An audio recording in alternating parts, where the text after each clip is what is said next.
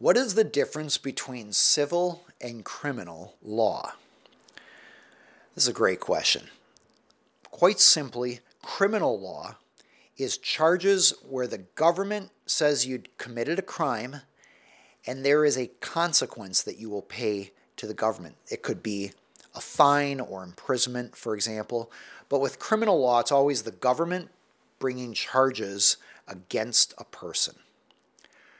Whereas in civil law, it's usually people suing each other. And you can't go to prison for a civil violation. You'll just owe money to whoever's rights you violated.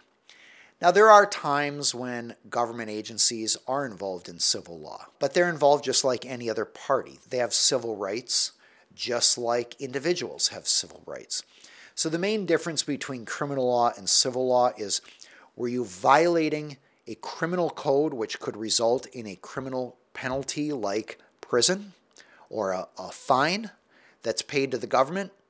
Or, in the case of civil law, did you violate someone else's rights and they're suing for the damage to them? All right, that wraps it up for today. If you are interested in being notified about future live sessions, usually we send out a notice a couple days in advance. You can get that notice in two ways.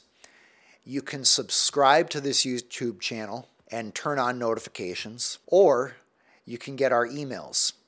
To do that, go to aaronhall.com/free, enter your email address, and you'll know about these free live YouTube sessions, and you'll also get access to exclusive videos that aren't available to the public. It was a pleasure having you here today. I look forward to seeing you next time.